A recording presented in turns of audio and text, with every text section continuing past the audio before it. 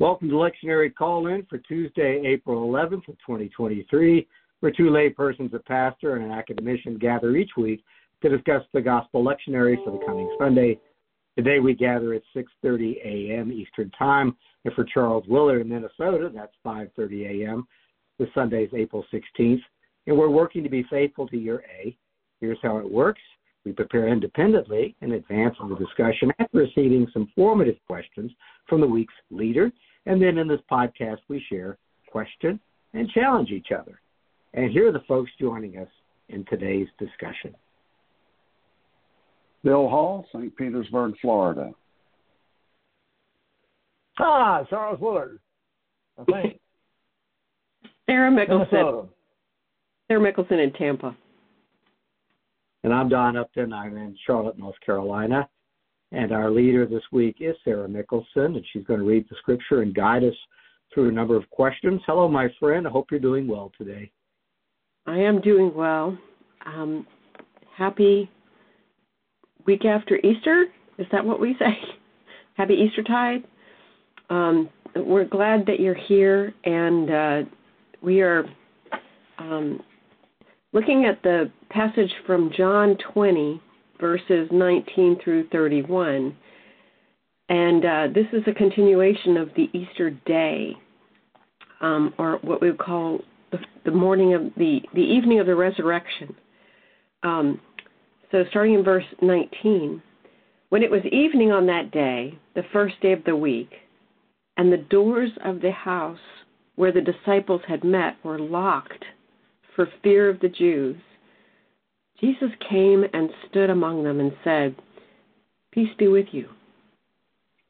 After he'd said this, he showed them his hands and his side, and the disciples rejoiced when they saw the Lord. And Jesus said to them again, "Peace be with you. As the Father has sent me, so I send you." And when he said this, he breathed on them and said to them, "Receive the Holy Spirit. If you forgive the sins of any, they are forgiven them. If you retain the sins of any, they are retained." But Thomas, who was called the twin, one of the 12, was not with them when Jesus came. So the other disciples told him, "We have seen the Lord." But he said to them, "Unless I see the marks of the nails in his hands, and put my finger in the marks of the nails, and my hand in his side, I will not believe." A week later, the disciples were again in this house, and Thomas was with them. Although the doors were shut, Jesus came and stood among them and said, "Peace be with you." And then he said to Thomas, "Put your finger here and see my hands. Reach out your hand and put it in my side. Do not doubt, but believe." Thomas answered him, "My Lord and my God." Jesus said to him, "Have you believed because you have seen me? Blessed are those who have not seen and yet have come to believe." Now Jesus did many other signs in the presence of the disciples, which are not written in this book. But these are written so that you may come to believe that Jesus is the Messiah, the Son of God, and that through believing you may have life in his name. That ends the reading of our scripture. Thanks be to God. Thank you, Charles. So, the good news is this is the reading for all 3 years. That's really good news because it gave me the opportunity to go back and look at the questions I had posed with this particular scripture across a couple of years' worth of time. We've talked about breath, 20,000 breaths a day last year. Which is kind of a neat idea to think about. So this week, this particular Lent, I was drawn to the path we've walked so far that brought us to this point. So during the past 6 weeks, we had 4 Lenten readings from the book of John. These ask us to consider contrasts. So in the first reading, we had Nicodemus, who moves from the darkness toward Jesus in the night and moves from the darkness into the light. We have a woman who meets Jesus at the well, who actually is deliberately coming at a time to stay invisible. And Jesus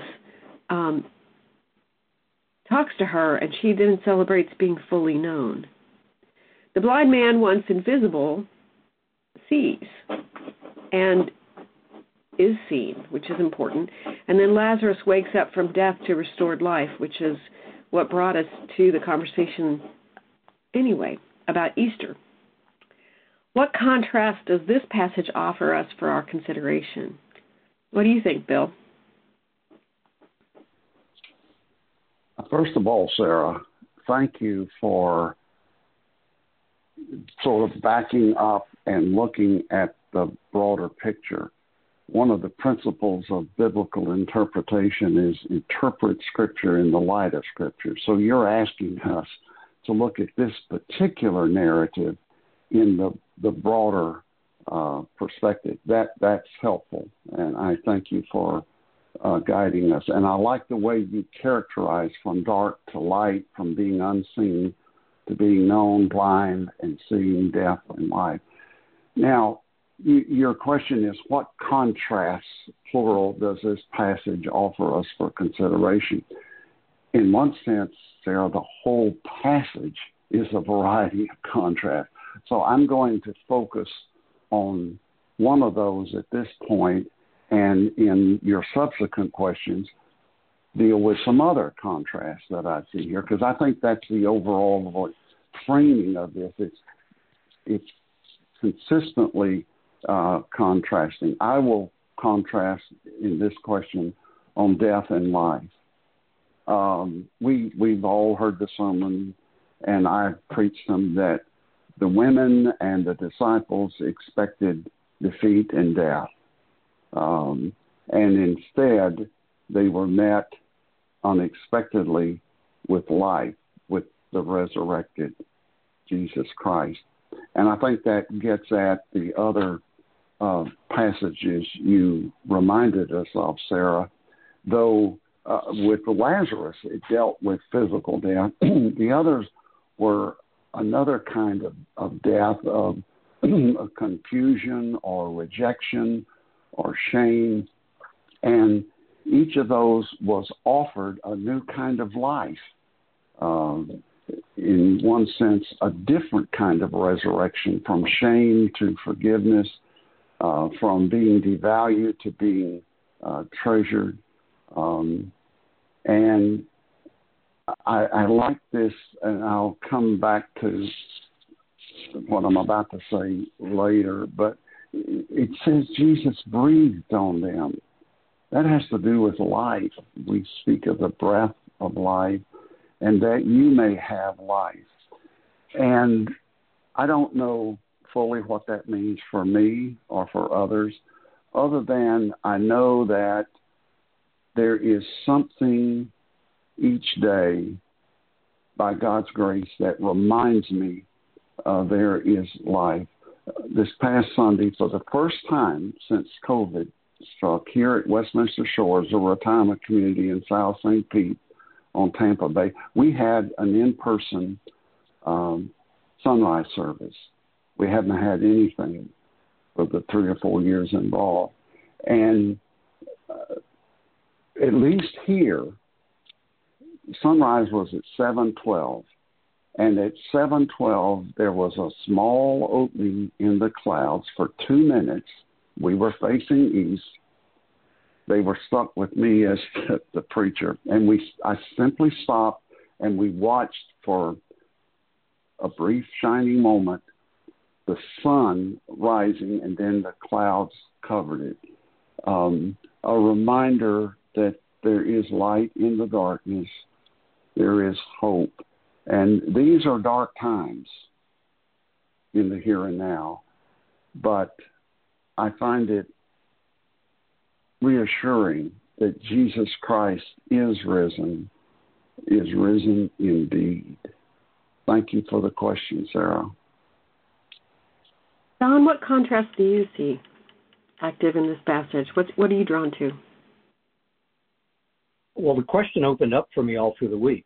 I was looking at basic contrast, and then it's almost like it became a meditation on what the gospel actually does by looking at the contrast. So I appreciate it. It just got bigger and bigger as it went on.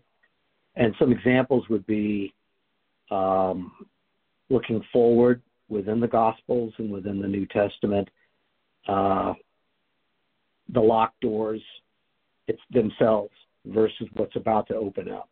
There's an opening up in this room with the breath, but what's about to happen. And John, the book is written at a time where the opening up is taking place very quickly. And so we've got the locked doors and then this opening up where they're going to be welcomed into other places. Other people's doors are going to open for them. It's not just them opening the doors of the world are going to be opening up to them. So there's the gospel, what the gospel actually does. I think Jesus' appearances, looking retrospectively in John, that there is a contrast of Jesus, the Son of Man, walking the earth under threat. His promise will be worked out, but under threat. Threat that actually takes place. He's tried and executed. And then this, which is still, you cock your head about, who is this? What is this? What is happening? But just within the book itself, Jesus before and Jesus after, and with Transfiguration, Jesus eternal. And then this giant contrast of peace and violence. And even though it seems to be a peaceful place, that whole setting wouldn't take place without violence. The doors are locked down. So this presence, the trauma, the resonance of violence sitting right beside peace. So, and the extreme would be fellowship is possible only if it's hidden before Jesus shows up. So, yes, fellowship is good together. Locked down, hiding, locked doors. So there's a contrast because what's happening is something really different. Fellowship, the door's blown open. But it is true. Aren't there times in our lives where fellowship is only possible when we feel safe and when we're hiding? Yes. So that's turned on its head. Safety is good, right? Safety is true. It's good. You lock a door. The contrast is you venture out. So there's a contrast. And looking at that, why are they even sticking together at all? It's so dangerous. And then we've got the isolation. And we look at the gospel, it's like isolation bad. No, isolation good.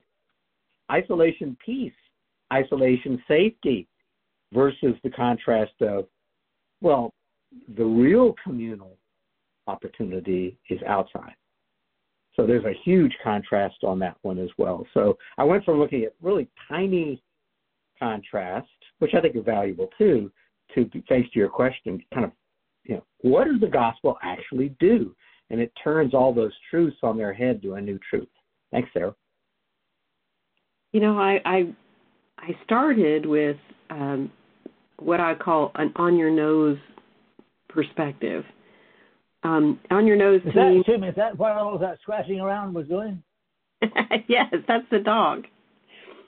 Let me jump in and say, for those listening on the podcast, you might hear breath. And there's a sweet dog right outside the picture that Sarah has. Sarah has a sweet dog, and so when you hear the breath, that's the sweet dog. And he's blind, so he comes to where he hears people talking, which means he comes to us. So for me, I took the obvious one first, which is from doubt to faith. But it also led me down, I should say, around the block to desolation to consolation. We saw them scatter. Now we're seeing them come back together as a disciple group. We see them standing in fear, and suddenly that fear is dispelled into joy, which is, for me, a huge grappling change. I thought that was interesting to stand in reflection on that. And it was, for me, again, like you, Don, I walked with this all week, and as I did, it was like every day brought a new contrast or three to consider. Mary sees Jesus at dawn, a time in which the world is moving from darkness to light, which I thought was really interesting, and she moves to the light. The disciples are hiding in fear, and Jesus, the light, appears within the group. I thought about Nicodemus doing the same movement. I thought about the woman in the well. I thought about the blind beggar, which led to my question. So it's frequently for me, it's the place of comfort when we have to operate in a world that's not comforting. And it made me think about preparation for how do we become that respite or that place of rest for others in the journey that we're on.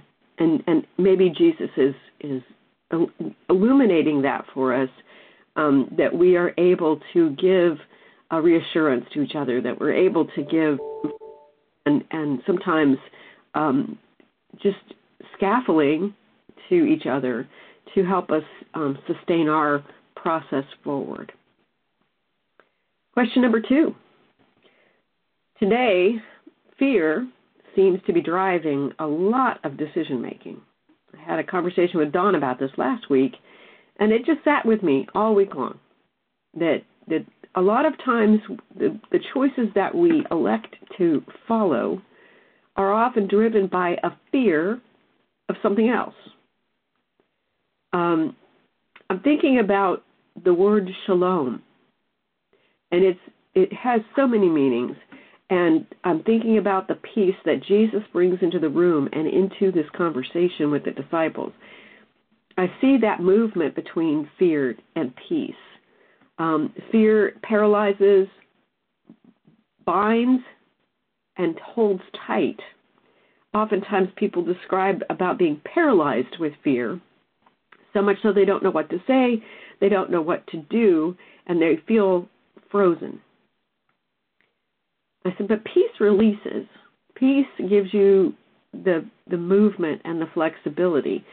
And I thought about verse 22, which comes right after John's version of the Pentecost, where Jesus breathes on the disciples, and then he says, receive the Holy Spirit, and if you forgive the sins of any, they are forgiven them, and if you retain the sins of any, they are retained. And I thought about that in relationship to being frozen with fear, or I should say activated with joy. So I wondered about your thoughts about forgiveness of sin being something that would free someone else into movement. And how does that work in your thinking? So what do you make of verse 22 and 23 in light of this particular idea?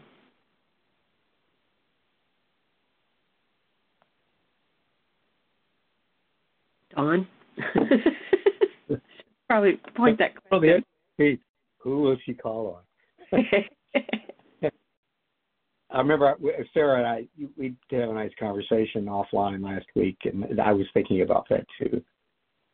Sometimes I know through friendships and counseling, teammates, that there's always that moment where somebody goes, what audience are you responding to?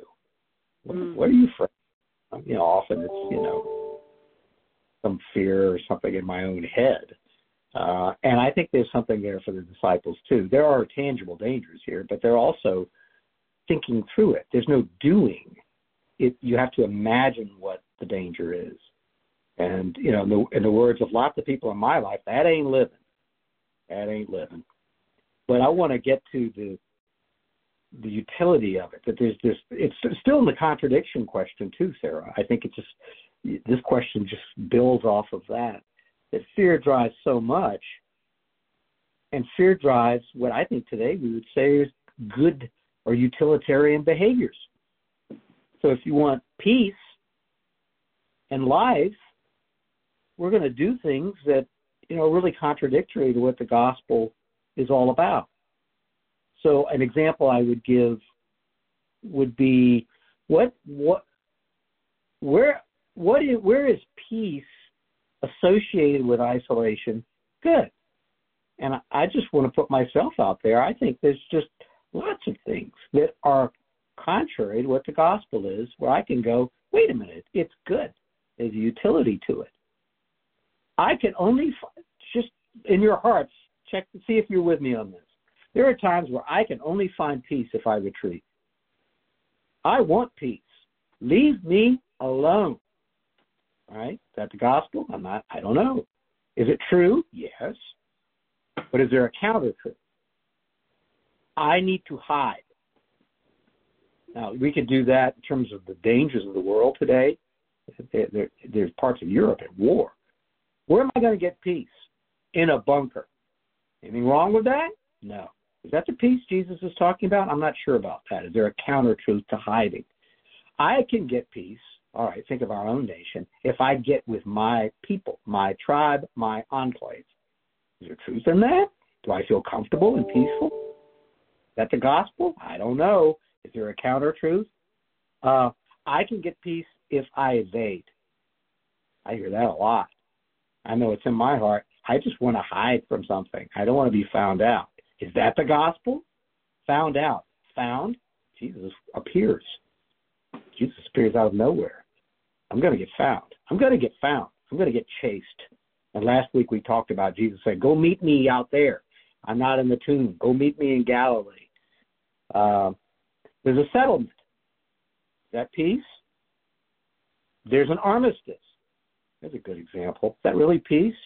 I could take a breath. There's a victory. Is it my victory?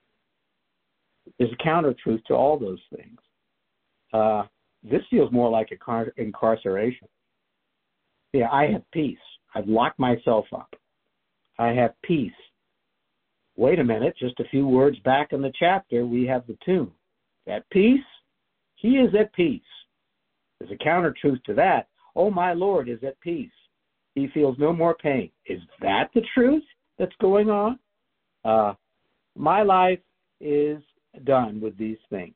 So I'm just wondering if that old saying, if that ain't living, goes along with this. I'm not putting out there that finding peace in times of risk and trauma and lack of security doesn't matter. But I think this is the counter truth with something else. We're asked to think about something entirely different. And the reminder is, Sarah, the verse you talked about, the breath, which is a reminder of communion, the abiding of Christ wherever you go, the mobility of Christ, the mobility of the Spirit, like the wind. Bill Woloff used to teach our lectionary class at Palmasier Presbyterian Church, who we miss very much. Always talk about the ruah, the wind moves, it's alive, and it's portable. So I really am back in the first question, Sarah, on contrast. Thank you. What do you think? Great job. Thanks, Charles. What do you think, Bill? I will begin. The first thought that came to me when I read this question, I think reflects a part of what Don was saying. It was natural, expected for the disciples to be afraid. I don't hear Jesus telling them they had no right to be afraid. In fact, I think what Jesus is saying, you are afraid. I hear that. I understand that. But there's more to the story than that, and he offers them peace. So it was predictable that the disciples would be afraid. The power of the state to be destructive, the power of some religious leaders. And I want to emphasize again, because there have been some conversations in my life during Holy Week from people who think John, the Gospel of John, is anti-Semitic. More modern scholars emphasize, I think appropriately, that we understand when it says the Jews, it's talking about that group of people, particularly some religious leaders who wanted Jesus to be killed. It's not that Jesus and the disciples were Jews. So I do not believe, there's no way we want to support any form of anti-Semitism anti-Semitism, although Scripture has been misused tragically in that way. I've read an article recently in a publication called Journal for Preachers, the Easter 2023 edition, and in it is a sermon by a UCC pastor in Boston, Massachusetts, Reverend Richard Spalding, and he tells a story of a nun in a group saying that there are really two basic feelings, love and fear. And somehow one or the other predominates, or maybe both, and Reverend Spalding embraces that and adds another image that love and fear are the primary colors from which come a spectrum of human shades as wide as the world itself. I think there's some wisdom that the basic choice is fear or love. Now, to your question about verses 22 and 23,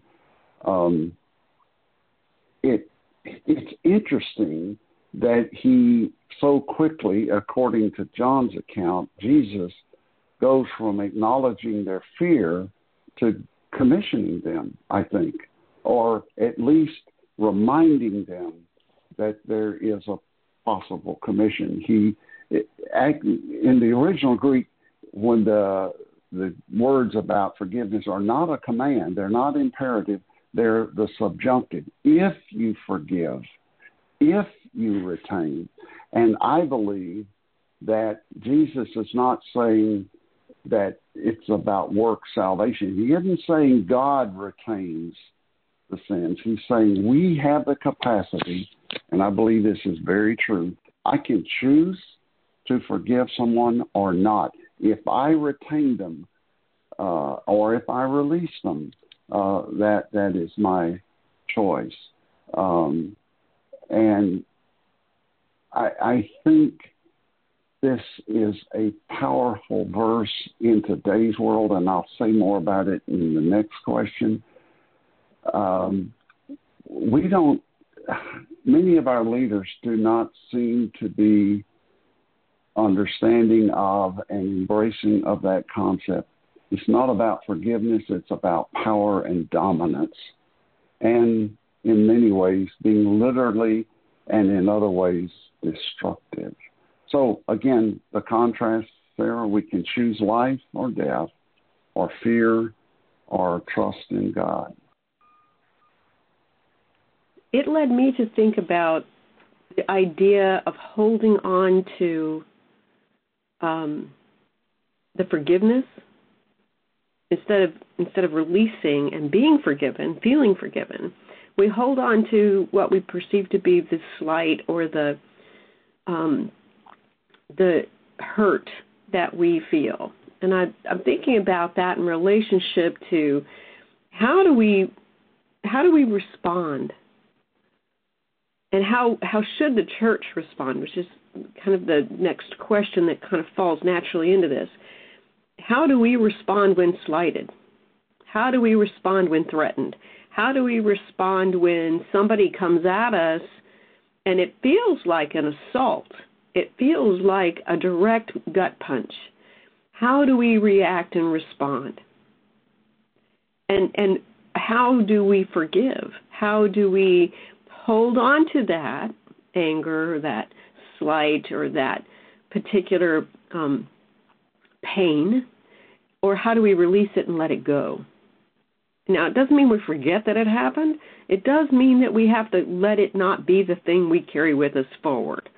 And I think that, for me, was interesting to see this interplay between the idea of being frozen with fear or frozen with anger or frozen with hurt and letting go of those things and stepping into the light and standing with Jesus and hearing the conversation that ensues. So for me, it was interesting. I wondered if Jesus was modeling for us what it looks like, what it feels like to stand on the side of forgiveness instead of the side of the slight. what does it feel like for us when we're the ones that have made the slight, and we can stand in forgiveness and not be held or have a grudge held against us? I'm thinking about interactions in workplaces and how easy it is to watch the destructiveness of people feeling like they don't fit in, or feeling like they don't have something to contribute, or angry with somebody because they feel slighted. And I'm thinking about how easy it is to hold that grudge. And what Jesus is demanding of us here is to consider what forgiveness does and what forgiveness can look like. I often considered Thomas and wondered, is there some self-forgiveness that needs to occur? You have to be willing to say, I made a mistake. It was my fault, and I'm willing to let go of that misstep. Because sometimes we like to hold on to our guilt. Sometimes we like to live with it, move it in, and decorate it with scarves. It's kind of like the I will never be, you will never love me enough to forgive me for that kind of moment. And so I'm thinking about, what does self-forgiveness look like?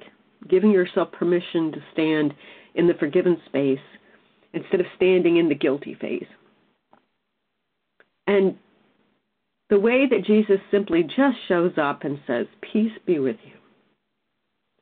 Like that's a drape of forgiveness right there, across the shoulders of somebody who is standing alone and in the cold. And just with those words, relationships are restored. And what do we take away from this if this is our model for how we step into conversations and just go, I'm here, I'm ready to have a conversation with you because I value you. And that might move the conversation away from the hurt, or away from the anger, or away from the need to choke a throat, toward the whatever we're going to do, we're going to do it together, we're going to move forward, we're going to figure this out. I was reminded of this week when National Public Radio did a piece on where things were 20 years ago, 30 years ago, at the end of the Troubles, when people sat down and negotiated a standing peace in Ireland, and the stories that came out of that, how rich that has been, and what a gift it has been to revisit this and see the commitment of the people that decided to stand together and work toward a living peace that brought some security to a realm that was completely distraught with violence. And I thought, there's something interesting there. There's something really powerful to say, yes, I've been hurt in the past, but I want to stand with you and start something different right here, right now. And I think that's a model. So for me, that's what I liked about that particular phrase and how it works with the idea of Jesus reminding us that we can paralyze and be held hostage by fear and by guilt and by shame, and that he's brought this into the conversation that you need to all work together, and relationships are restored. So that for me, it was a sweet connection that I hadn't made before. My third question: Thomas is a twin. We're reminded of that in the scripture. We aren't ever given any information about who's twin. This story presents the reader with the idea of twinning, and across scripture and across time and literature, I'm sure Don will say, this means something. There are duplications, repetitions, and parallels in this particular reading, and with the reading from last week, which was when Mary runs to the disciples and says, he's risen, I've seen the Lord. It has been suggested that when something is reiterated in Scripture, it holds more significance for us as the reader.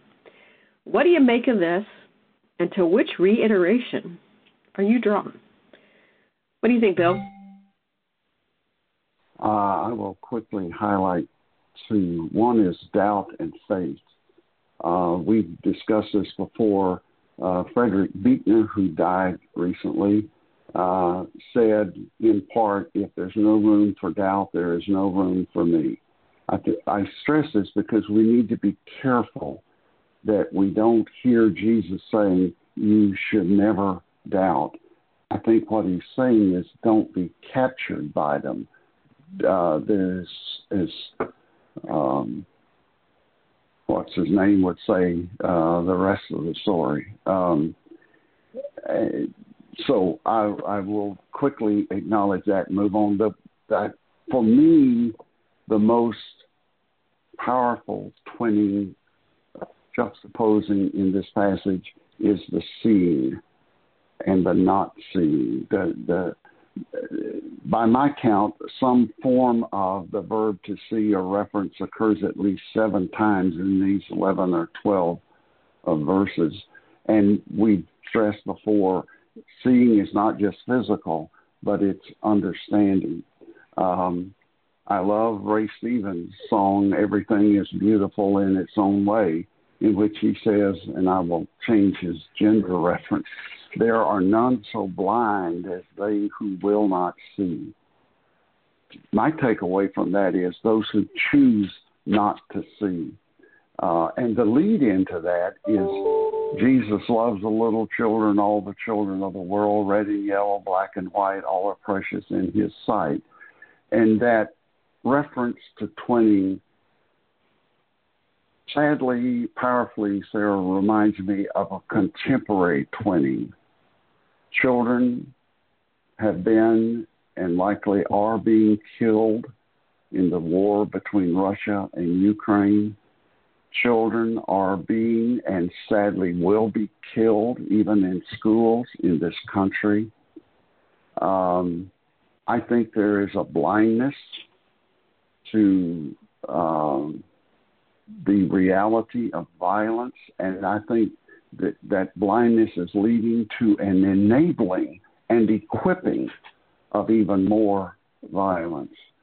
So I realize I'm ending on what for me, honestly, is a very scary place. Don, what do you think?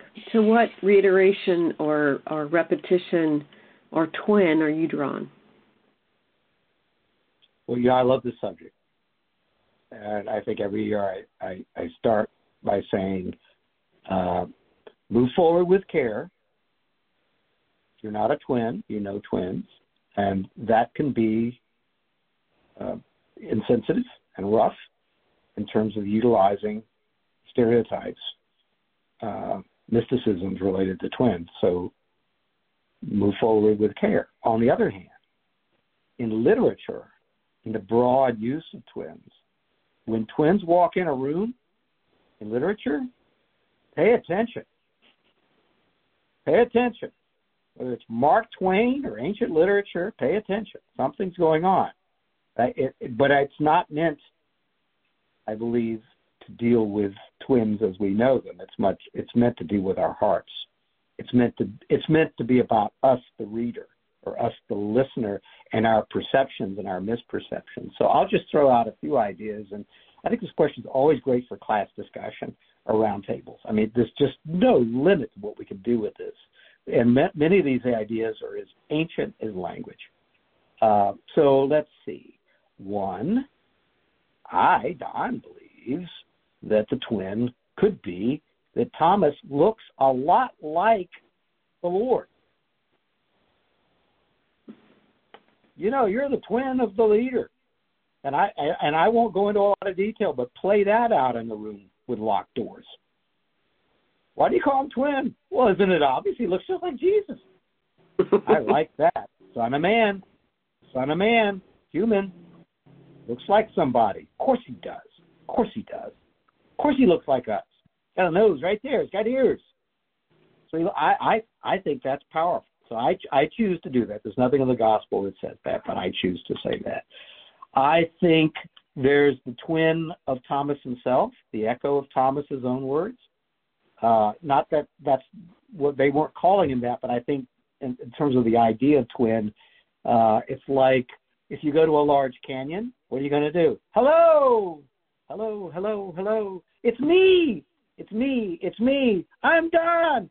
Hello, Don. Hello, hello, hello. Talking to myself. Who's that talking back to me? It's me. Am I the same person 2 hours from now? I have a meeting in 2 hours. And is somebody going to go, you're just not who I thought you were? Twin.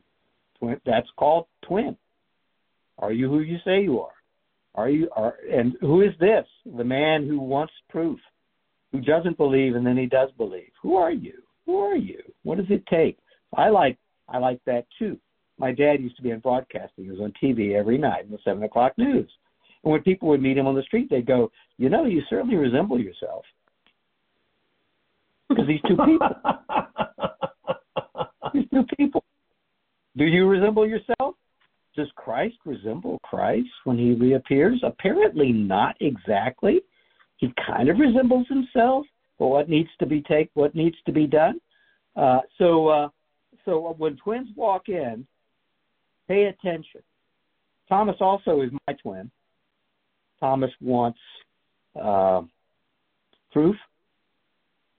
All right, there he is. This is my brother. That's my brother. No, he's my son. He's my son. Hey, how you doing? Nice to see you. So, Jesus also is, Thomas is also my twin, my brother. So I think we could go on and on and on and on and on with that, but there's a lot of gospel in there. But I just want to say again, it's about, in the literature that I read where twins walk in the room, it's not about them. It's about what's in our heart when we look. Thanks, Sarah. Oh, I like that idea. I landed in the camp of Thomas as my twin. Or he represents an everyman or every person in this particular conversation who might come late to the party, whether it's by chronological time or a moment where there's a delay in connecting the dots and seeing the meaning for ourselves. So in the end, I'm going to quote Jamie Clark Souls from workingpreacher.org. She writes, in the end, it's not Thomas's doubting or demanding that matters. It's his believing. Everybody doubts, but not everybody believes. In believing Thomas, push as hard as you need to until you are awestruck and moved to proclaim with him, and Don, this is your favorite line, my Lord and my God, which is such a sweet moment that we stand in. That's all I got. Great. Thank you for those questions. And as we wrap up, just want to say the questions that we develop every week, and there's always a lead every week who's responsible for about 3 formative questions. We do that because we know there are moderators, facilitators, teachers listening, thinking about what to put before a small group, for example. So we offer that up to you. And it's a chance to test every week what might work when you throw those ideas out there. So Paul Messiah Presbyterian Church makes this podcast possible. They're at 3501 West San Jose. That's in Tampa, Florida.